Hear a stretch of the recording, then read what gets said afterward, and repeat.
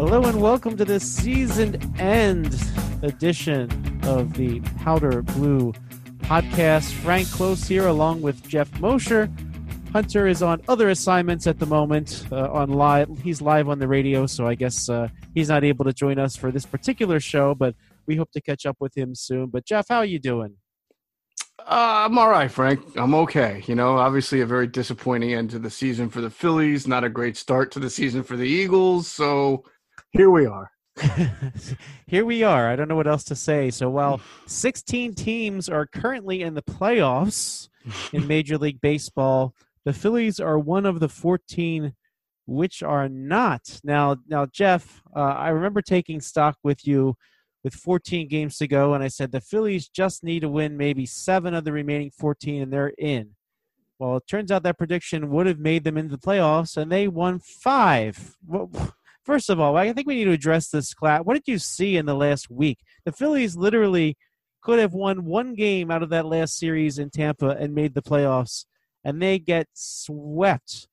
This just seems to me this is a total disaster all the way around. How, with your 2 best starters pitching, they did not eke out a single game to get them to playoff contention.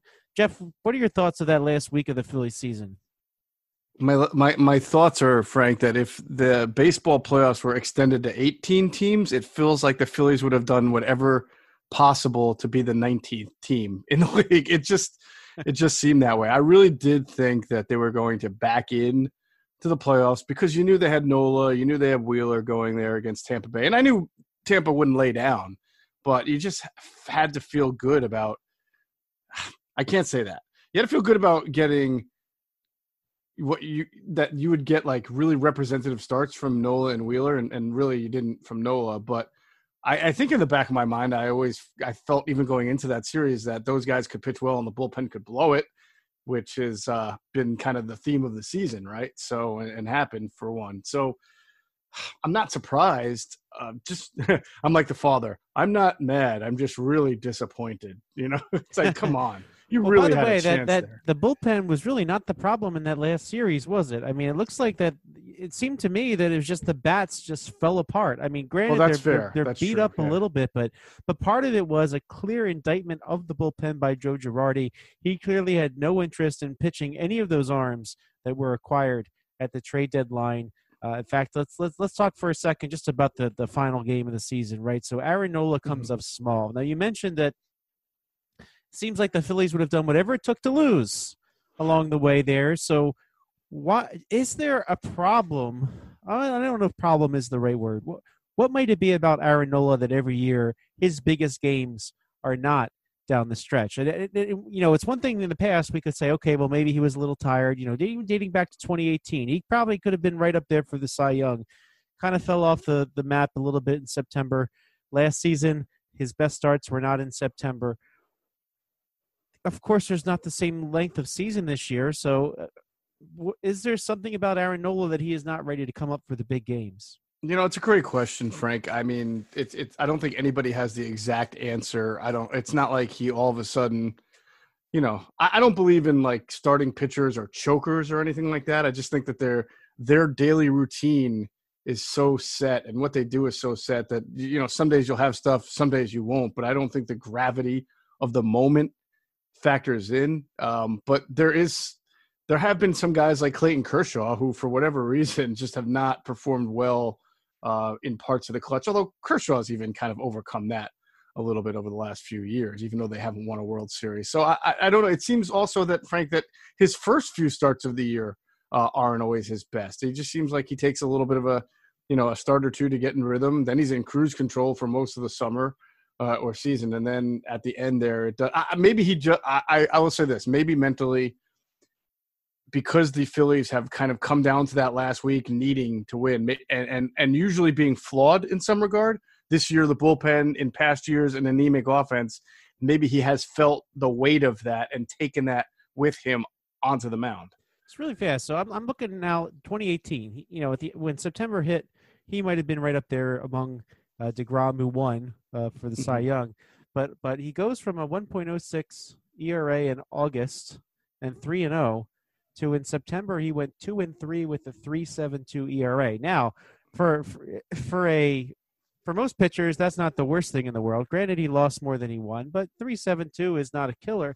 But then let's take a look at the 2019. By the time you get to September 2019, he was 0-3 with a 6.51 earned run average in September when the Phillies still had a shot last season, right? And then this season, let's take a look at 2020, which of course is kind of hard to break it down the exact same way since he basically had one July start and then you had 2 months beyond that. But September 2-3, 3.57. So, we talk about mental makeup. Is he somebody who maybe just feels too much pressure when it matters? I think what you said just there is something we need to look at with Aaron Nola, because if this is going to happen every year, maybe you need a different ace. I mean, I hate that, or maybe he's not an ace. That's what I've heard a few people say so far, and I think some of that criticism might be a little bit fair, but.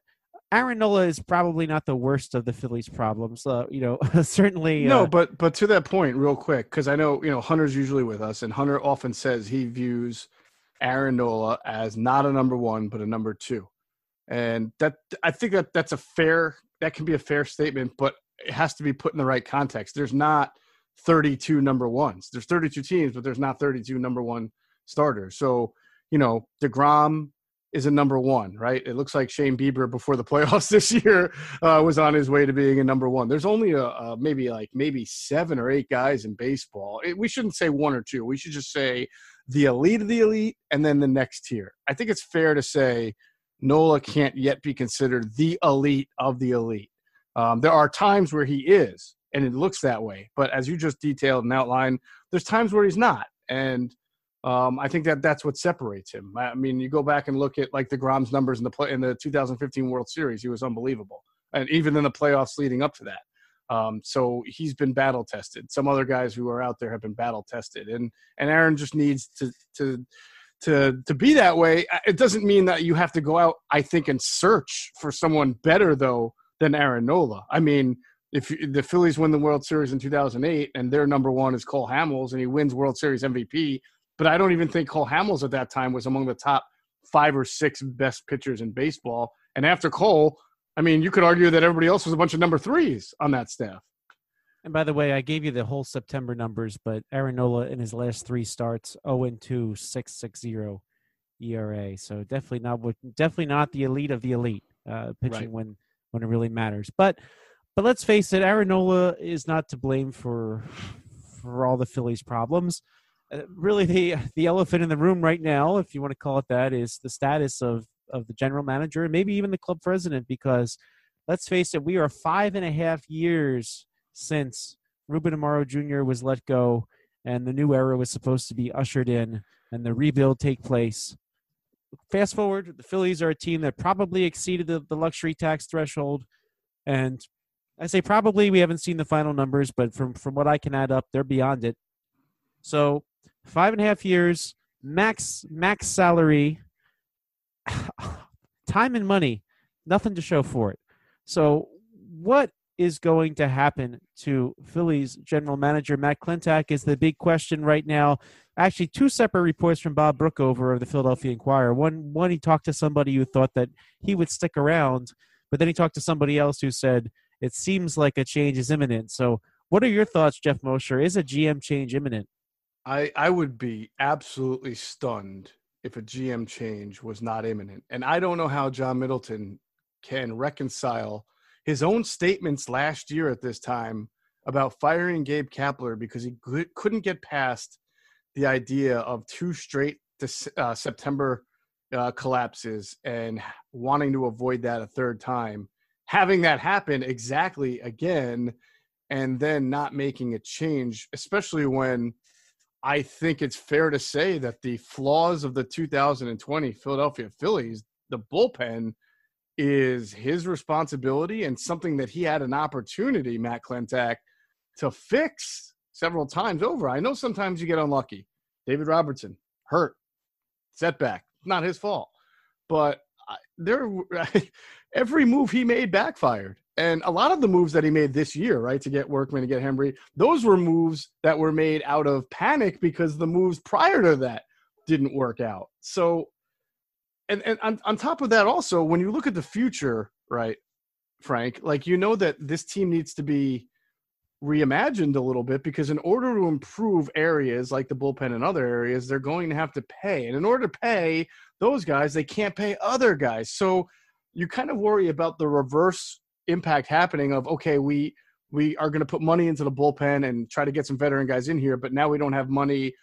McCutchen we're not re-signing, or JT we're not bringing back, or Didi we can't bring back. And then you're back to the offensive pitfalls that they had last year and the year before, when they weren't spending money on players. And it all goes back to the point of not developing enough of your own good players that forces you to spend all that money on outside players. So how much of this, by the way, I thought it was pretty interesting how on the last day, if you look at the pitchers that Joe Girardi ended up using, right? Aaron Nola was the starter, drafted under Ruben Amaro Jr.'s watch, right?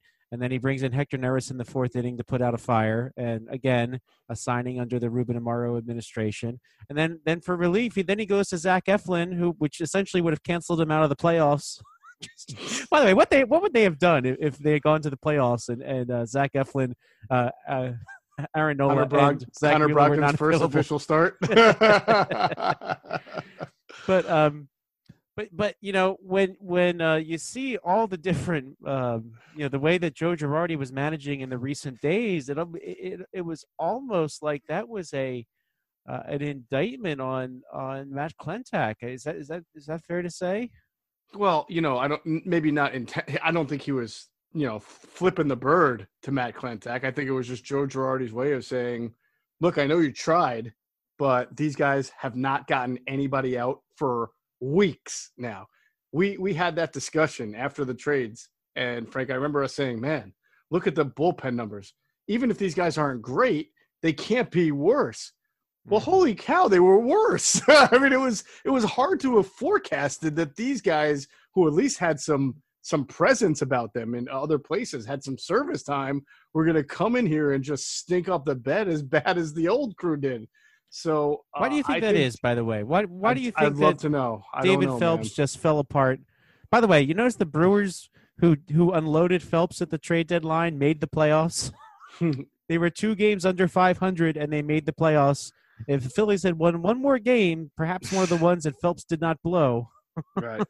And didn't Nick Pivetta almost pitch decently in 2 starts for the Red Sox? Yeah, that's right. That's a great point. Nick Pivetta. Well, here's the funny thing. Well, it's not even funny, of course. It's not funny because the Phillies got to the point where they were stretched thin with their starting pitching, and they had nobody other than Vince Velasquez to be an extra starter. So there were 2 games before everybody got hurt, before Jake Arrieta got hurt, before Spencer Howard got hurt. They needed a 7th starter twice, even before all that.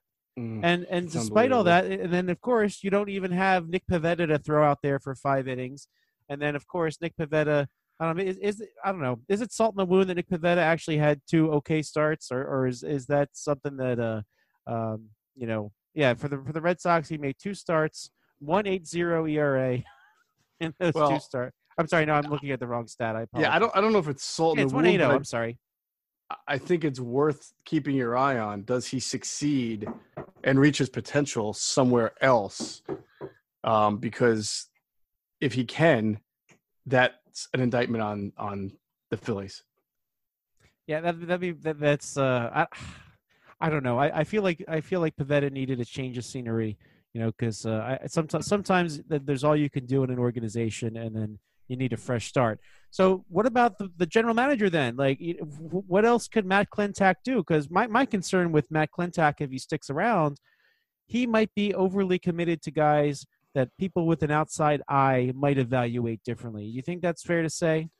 Well, that and the idea that if he sticks around, he knows he's on the hot seat, and instead of making the kind of moves that I think a new GM might make, which is starting fresh with certain concepts and ideas, that Matt Klentak's in here trying to, save his job and make the kind of panic moves that result in you spending more money on somebody, like the ones at the deadline, to be honest with you. And look, Brandon Workman seemed like a good idea. I'm not like ripping him for that, but would he have why didn't he go out and get a guy like that going into the year? Like there had to have been a disconnect between what he thought he had, and then what he had to do to get better. So I just don't like that's one reason. I think John Middleton has to really take that into consideration. That this guy knows he's on his hot seat. What about what you just said? Like to start the year. I mean, I went down to Clearwater in March before everything shut down, and the people that were down there were the ones that were there that started the season and were the bullpen for half the year. Like what did he? I mean, they tried maybe possibly to get Sir Anthony Dominguez out on the mound. I thought for sure that and I'm pretty sure I said that with you guys in the offseason before Clearwater. Like, don't expect anything out of this guy. So was he counting on Sir Anthony Dominguez to really be something? Was he counting on David Robertson to show up at some point and contribute something? Like I have a hard time thinking that. I can't figure out how he thought that was ever acceptable even to begin with. I mean, I guess for me the disconnect is you brought in a bunch of veteran guys that we talked about. None of them were great, but they were veteran and they had been decent, right? The Drew Storins of the world, the Lirianos of the world, the Anthony Schwarzaks of the world, and Bud Norris, right? Norris. Another guy. Now, if two of those four are even halfway decent, you win because none of those guys they were all, low risk, high reward type of signings. And the fact that they just cut bait with all of them, and I get it. No, I don't know if anybody else signed any of those guys. Nobody signed any of them. Now, Francisco Liriano, he was somebody that got – I want to know the whole story with him because for a while he looked like he might opt out, and then he showed up, and then ultimately he was released, but then nobody else wanted to pick him up. So I got to wonder if part of it was his own doing, but he just decided to sit out the year. But none of them ended up pitching in 2020 for anybody. So right. But and they got unlucky. They got unlucky with Suarez. I mean, everybody's in the same boat. You don't know if a guy's going to get COVID or not. But still, that's somebody that, I know we all thought would be not just a good arm if he was in the bullpen, but maybe even a candidate for the fifth starting spot. And we like Suarez. But here's the thing. Like, there's unlucky and then there's the lack of depth, right? I mean, because yes. I mean, I talked to you guys before the trade deadline and talked to Mike Gill on the air, and I said, look, I still want to see them get one more reliever. And go for Trevor Rosenthal, right? By the way, how's he doing for the San Diego Padres? Didn't give up a single run, I don't think, the entire rest of the way after the trade deadline for the Padres, lights out closer. And then that's right. I said you need to get another starter. Like you have no recourse if any one of these starters goes down. And what happens? Two of them go down, right? It wasn't. My thought was, all right, Jake Arrieta's up there in years. He could be the one to go down. Well, even before Arrieta went down, it was Spencer Howard. Right. So they're saying that you got unlucky, but there's got to be some more depth in this, right? Absolutely. I'm not trying to make an excuse. I was just saying that would have been an arm that you would have hoped that would help. And the thought process was David Robertson would actually, the season's not starting until August, and that's kind of when Robertson was projected to come back. So maybe they were relying on that. But I agree with you. The teams in the majors that knew they had bullpen issues and wanted to, whether it's last year, right, like the Indians getting Brad Hand or who blew a save in the playoffs. I don't know if you noticed that. Yeah, I saw that. Or the Braves going out and bringing in Melanson and bringing in Will Harris, right? Like teams that knew they had back end issues went out and did what they could either last year or this year, and the Phillies just really didn't do enough, clearly, and that falls on the GM and it goes back to my point of I'm afraid now of the kind of moves a desperate GM would make instead of a cerebral one who's got some time to make some moves that are well thought out. By the way, speaking of the Braves, they spent $18 million to sign Cole Hamels. I bring this up because you talk about bad luck, right? So they signed Hamels after a good year last year.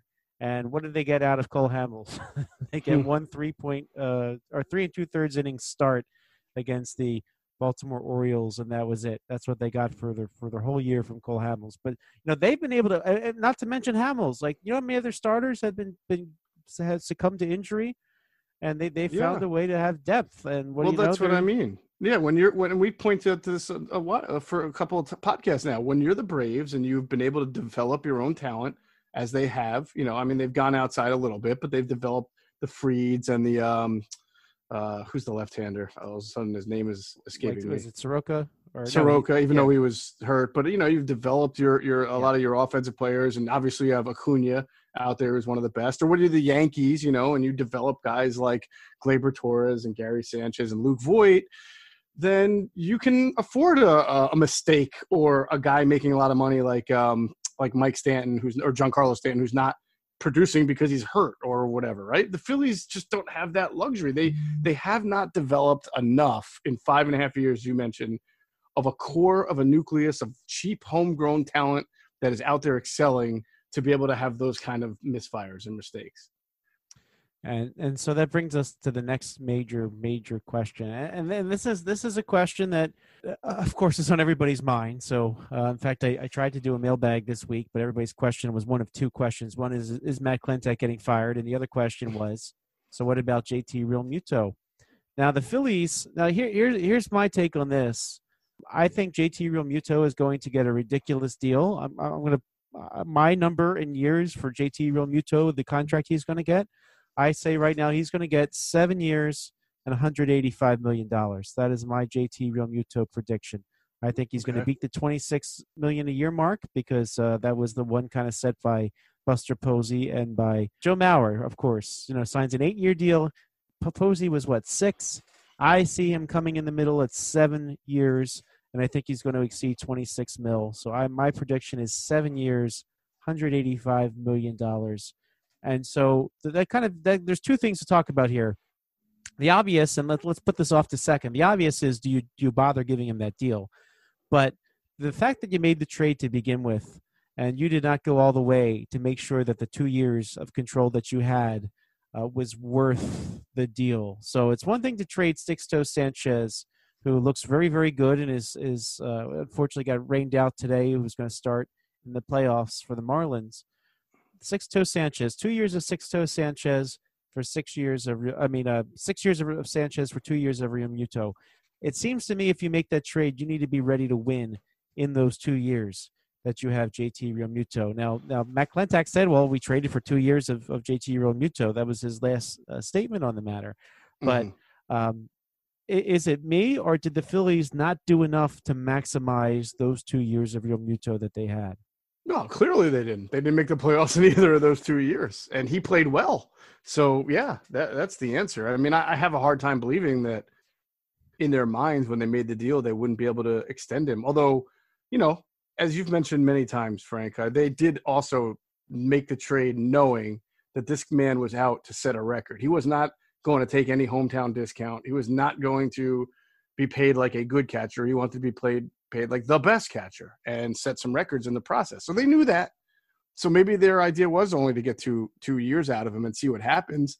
However, I'd say they did a poor job of planning to build the team around him and Harper, and we obviously saw the results of that. So almost mixed messages. Did you really go for the gusto because you signed a couple of guys, including Bryce Harper, but had flaws, or are you trying to do this thing halfway? And it feels like it's being done halfway.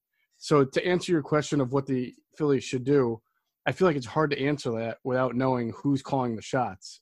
Ideally, if a new general manager is here and a new president with a new vision for the team, they may feel like, love you, JT, but we've got so many other issues to worry about. We need to replenish our farm system. We need young nucleic talent in here, and so we're not going to be able to afford you right now.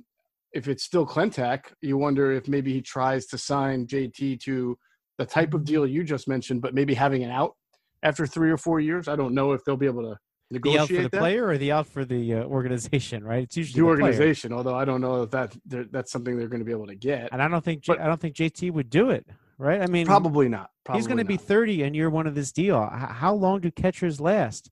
Like I feel like he's going to get this deal. I feel like someone like the New York Mets is going to pay up 7 years and $185 million, expecting to eat 3.5 of them. Like the team that seems like something that and the Mets are a bad team, right? And that seems like something a bad team would do. So, A, you don't want to be trying to outwit a bad team, match bad wit with bad wit, and B, I don't know that the Mets under their new ownership are going to be stupid about things. You know what I'm saying? Like, they've been stupid in the past. They have a new owner. The new owner may think just exactly what I said.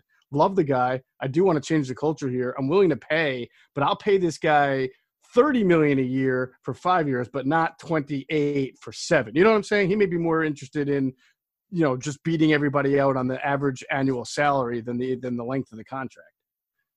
Yeah, but I think we saw with Bryce Harper and Scott Boras, there was something about having the number be the biggest number too, So I really got to wonder where this is going to go. So yeah, the Joe Mauer deals and the Buster Posey deals. I think that's going to be what kind of sets it for me. And for Joe Mauer, he was 8 years, $184 million. And Buster Posey was 6 times 26. So that's why I have 7 and 185. So it's the highest ever deal for a catcher, and it's in between on the years. So, but is that a good idea? So you say they may think that, but let me just ask you directly: is that a good deal to give a catcher who will be 30 years old in year one? Honestly, I don't think it is. I don't think it is unless if you're the Yankees, yes. If you're the Phillies, who do have a lot of money, but again have no farm system, nothing of trade value, no way to be able to compensate for a mistake if things go wrong. Forget about him not performing; he could get hurt and miss a year, right? And how devastating would that be? I just don't. I think that their focus and their efforts right now should be on having a really good infrastructure to be able to develop talent and then use their money more judiciously. And you mentioned the infrastructure. Now they built that huge analytics department, but but is it anything that made them unique? Like I think there's a baseline that everybody uses analytics, but there's nothing that gives them the cutting edge. It seems like so far it's been nothing that's put them over the top, right? I mean, am I wrong in thinking that? I mean, I feel like there's a and actually, unfortunately, there's rumored to be some layoffs, and that department is too big. Actually, I think Bob Brookover wrote a piece recently, but yeah, that's going to be really, really hard to decide because they have so much else to do and so little money to do it. Because all right, so let's break this down. So what move? Yeah, go ahead. I was just going to say, if you look at the money coming off the books, $25 million per year average is Jake Arrieta. So he won't be back, right? Mm-hmm. I mean, you could say that essentially Realmuto will replace that contract, but then you're left finding somebody to be in the starting rotation for under the $10 million that Realmuto made last year, right? Right. So if it's that simple, I mean, but then the question is where you're going to find the starter, and then you have the Didi Gregorius question. What do you do about Didi? Didi was worth every dollar of the $14 million that the Phillies gave him last season. Mm-hmm. I'll probably need at least what the qualifying offer is going to be this year, which could be 18 or 19 million. Can you pay him someone like him 18 million a year? Will you have that ability to do so that requires a raise? Zach Eflin is going to be worthy of a raise this year as he goes up the arbitration chart. So Velasquez, you probably non-tender him, so he's probably somebody that's coming off the books. So, but when you add up them, and of course David Robertson's deal is going to be gone. I think that'll be good. That'll free up some money for the bullpen. But still, what about McCutchen? Is McCutchen? McCutchen has one more year. Deal. Oh, one more year at $15 million. Yeah. So Bruce. But your McCutchen point's a good one. Between there's 2 more years of Gene Segura at 15 per, 1 more of McCutchen at 15. And they're not bad players; they're good players on this team, but they're probably paid more than they should be. So you're kind of at a point where you're really getting squeezed. And I mean, in terms of McCutchen, you love having him. I will say to this day, he's been one of my favorite players over the years to watch play baseball, and nothing better than him ever back in the day when he was with Pittsburgh. And I think he adds all kinds of intangibles to any team, but left field is not the hardest position to fill, especially when I would look to trade him if I could. I don't know that anybody's going to trade for him though. I think there's only 1 year left, and I think a team that's more closer to winning it all, but may have an outfield void to fill, I would look to. Then they got to replace him. And are you happy with Roman Quinn, Adam Hazley, and Mickey Moniak to fill the rest of your outfield? Oh yeah, get Moniak out there. He plays a mean outfield. No, but I mean, I understand. Frank, I think the Phillies are further from making the playoffs than people even though they've been close every year and seemingly getting closer. The issue, as we're talking about with money, is trying to get I think there's a statement in the fact that they really added some pretty good talent, offensive talent over the last few years. Been getting Harper and getting McCutchen and getting Segura and getting Didi, as you just mentioned, and still not being able to progress from a record standpoint. That shows you that there's something structurally incorrect about the actual entirety of the franchise. How can you be that much better on paper than you were 2 years ago, but still be in the same spot?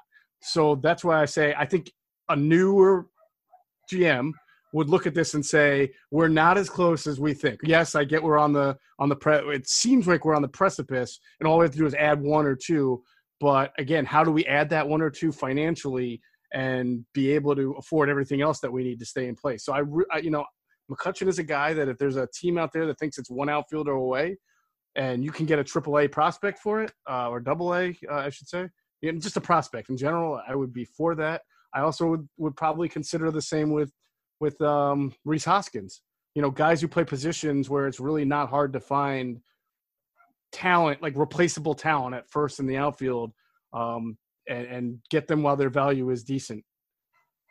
Yeah, I mean, looking at the free agents to be, I mean, the big name free agent in the outfield is George Springer, but beyond that, I mean, Jackie Bradley, Jock Peterson. I mean, there's some nice-ish kind of guys, but where should the money go? I think that's the big question. Do you sign a starter like Trevor Bauer or something like that, or relievers? You really don't have a lot of options. And Blake Trinan, who they didn't want to pay for this year, Alex Colomé maybe, but it's certainly not a lockdown type arm. And I wouldn't even say Trinan is. And then Andrew Miller, who's 100, David Robertson. Dare I say? I mean, I think this is harder even than just putting out money. So I think they have to figure out what they have that they can even trade. Like they might need to make some uncomfortable trades to really change the dynamics of this organization. Are you okay then with trading Rhys Hoskins? I am okay with trading Rhys Hoskins. I think Rhys Hoskins has obviously he was able to turn it around, but I think he's always going to be streaky. And honestly, a first baseman who's going to hit 25 home runs, drive in 90 RBIs, has a good on-base. It's not that hard to find something that it may not be apples to apples. You may get a little bit less, but you have some pretty good offensive players already that their offense was not an issue. So even if you weakened it a little bit and then put a replacement level player in a spot of a guy you get rid of, I still think you're going to be pretty decent.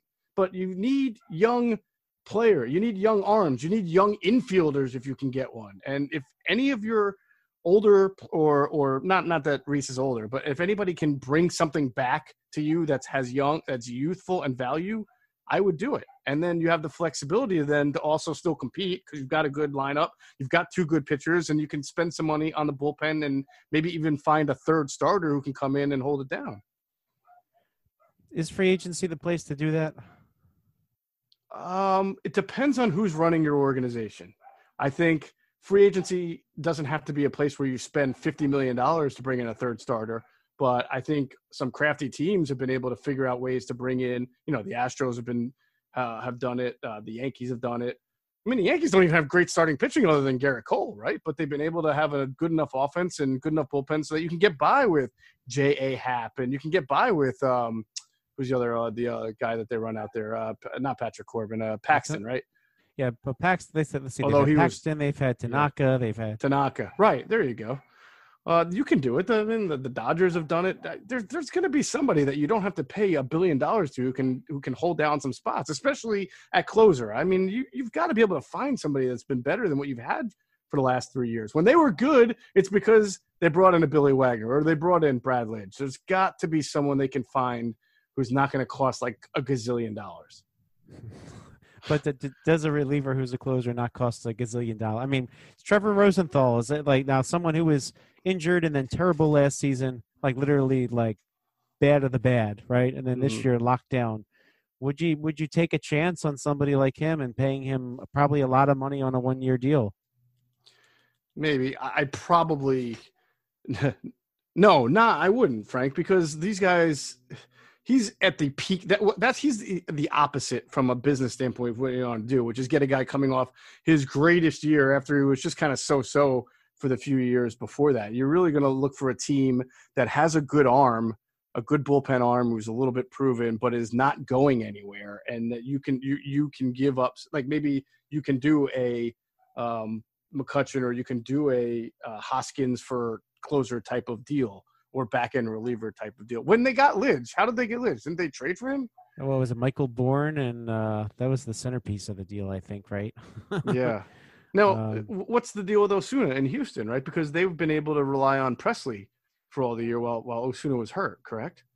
I don't know if the Phillies would want Osuna if they've stuffed Odubel Herrera in the minor leagues and don't ever want to bring him back again. Well, the franchises are funny about getting rid of their own guys who do that, but then bringing in other guys from other after it's been several years. Where the it's not that it's forgotten, but I don't know. The Yankees are constantly having to change guys for money reasons. Maybe you can get a Zach Britton out of there. I don't know.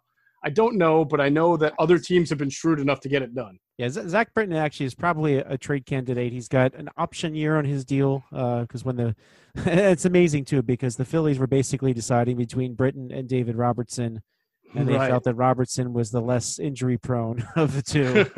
And of course, Zach Britton has actually given them.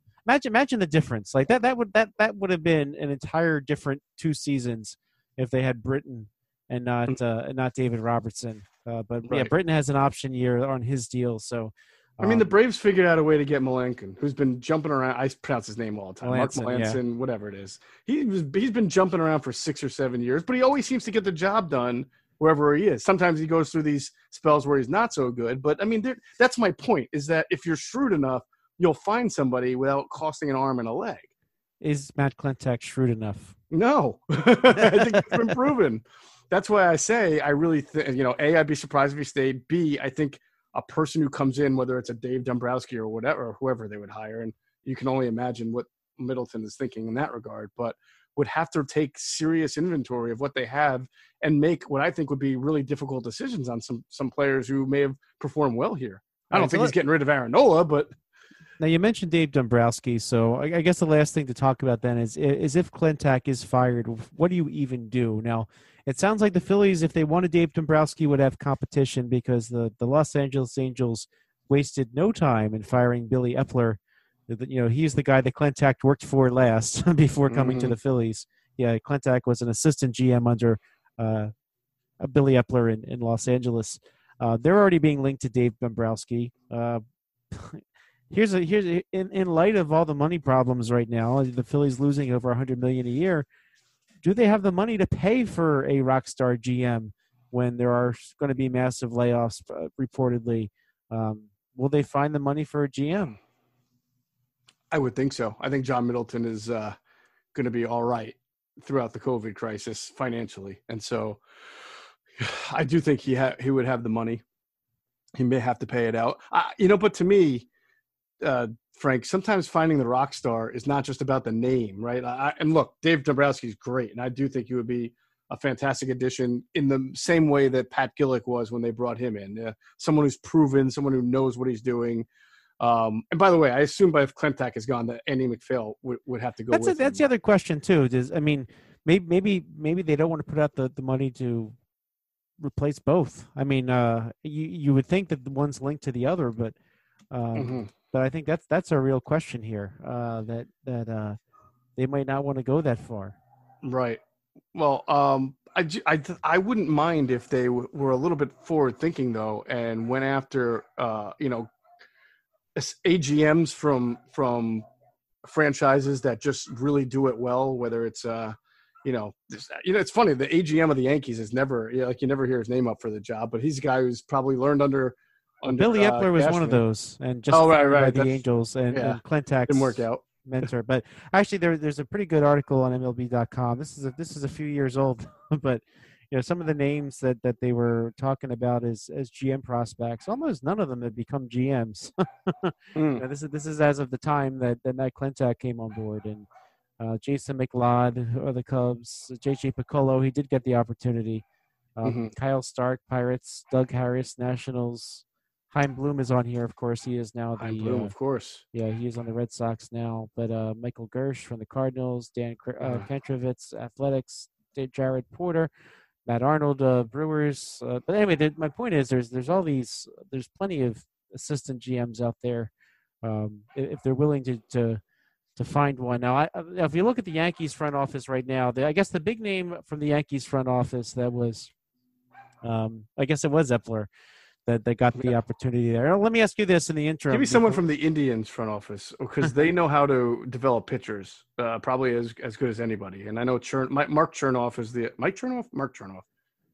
Wait, which one's the broadcaster? I know one of them is basically responsible for WFAN being like one of the greatest sports talk stations in the world. The other one's the son, who's done a good job with the Cleveland Indians. But they're fantastic at developing pitching, and Mike is the general manager in Cleveland. Right, Mike Chernoff is. So I think their assistant is like Sky Andrzejczyk or something like that. They have Sky Andrzejczyk, they have Matt Foreman, they have Carter Hawkins. So they've got three assistant general managers. Yeah. So I know in saying that, what I'm basically saying is go get your next Matt Klentak, right? A guy who's underneath a guy that you think is forward thinking. But I don't want to just push that to the side because it didn't work with Klentak. I just want this team to be smarter about its decision. Although, to be fair, if you're asking the question, Frank, maybe it's best for a guy like John Middleton to just go out and get a Dabrowski, someone who's proven himself, because maybe he doesn't have that eye. If you look at last year, that's what he did with the manager, right? He said, I'm not playing around with the next prospect of the manager. I'm getting a tried and true guy to see if this thing works, which basically seems to be an indictment on the GM, right? I mean, if Joe Girardi wasn't able to do it, then of course, who else would? So I think that makes me think that he's going to go after somebody more seasoned. I don't know exactly who that is at the moment. I mean, you could go for a retread like a J.P. Ricciardi or something that, former GM of the Blue Jays. Right. Sandy Alderson. And here's a question: Do you promote from within? I mean, does Ned Rice getting a shot? I mean, Ned Rice worked under both. Yeah, I don't know. Well, no, thank you. Fresh blood, please. All right, so we'll have to see what happens with that. So you don't want to go internal. You probably got to go outside. Got to pay somebody who is going to be very, very expensive. But that's something we're going to have to keep an eye on. Certainly, is to where they could possibly go. And one last question, because our time's pretty much up. Could you handle another rebuild? Did you feel like Gillick had to rebuild or just reshape?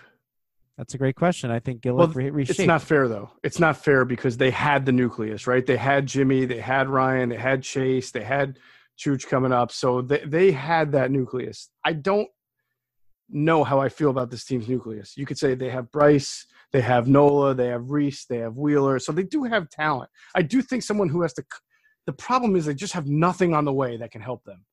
Like they need like that, the way Victorino and Worth were able to. I do think that it doesn't have to be a full-on rebuild. I just think they need a smart guy who can bring in the right type of talent, but also be able to make the moves to replenish the farm a little bit. And it's really kind of hard to figure out who they had in the system when there was no system this year. So you got your two prospects up in Alec Boehm and Spencer Howard. Beyond that, it's kind of hard to say who the Phillies have, and unfortunately, with no minor leagues last year, we don't really know who's kind of moving up, and it's almost. By the way, that's a baseball wide kind of thing, right? I mean, you don't really know who could have found their way up, and you look at their top prospects. Adonis Medina, you saw a little bit. Mm-hmm. I don't know that they're ready to give him a start because you couldn't see him pitch this year, except for that one spot start he made, and. Francisco Morales, Bryson Stott, they're a little too far down. Yeah, I don't even know. I'm just reminding myself who's in the system. There's so few of them. Exactly. They had Eniel De Los Santos as their number 9 prospect, and he was cut in the middle of this season. So that should tell you just where the Phillies are. Rafael Marchand was 7. He had to jump up. But other ones, Francisco Morales as a pitcher, he never played past Clearwater. Luis Garcia never played past. I think he was in Lakewood. Right? He was in Lakewood. So, what do you have? I think that's kind of hard to say right now. But that's the way for a lot of teams. We will have a very busy off season, I'm sure. And if any major news breaks, Jeff, I think we'll try to hop on and have a show sooner than later. But we hope to be with you the whole off season. So please indeed follow us wherever you find your podcasts. For Frank Close, Jeff Mosher, this has been the Powder Blue Podcast. We will catch you next time.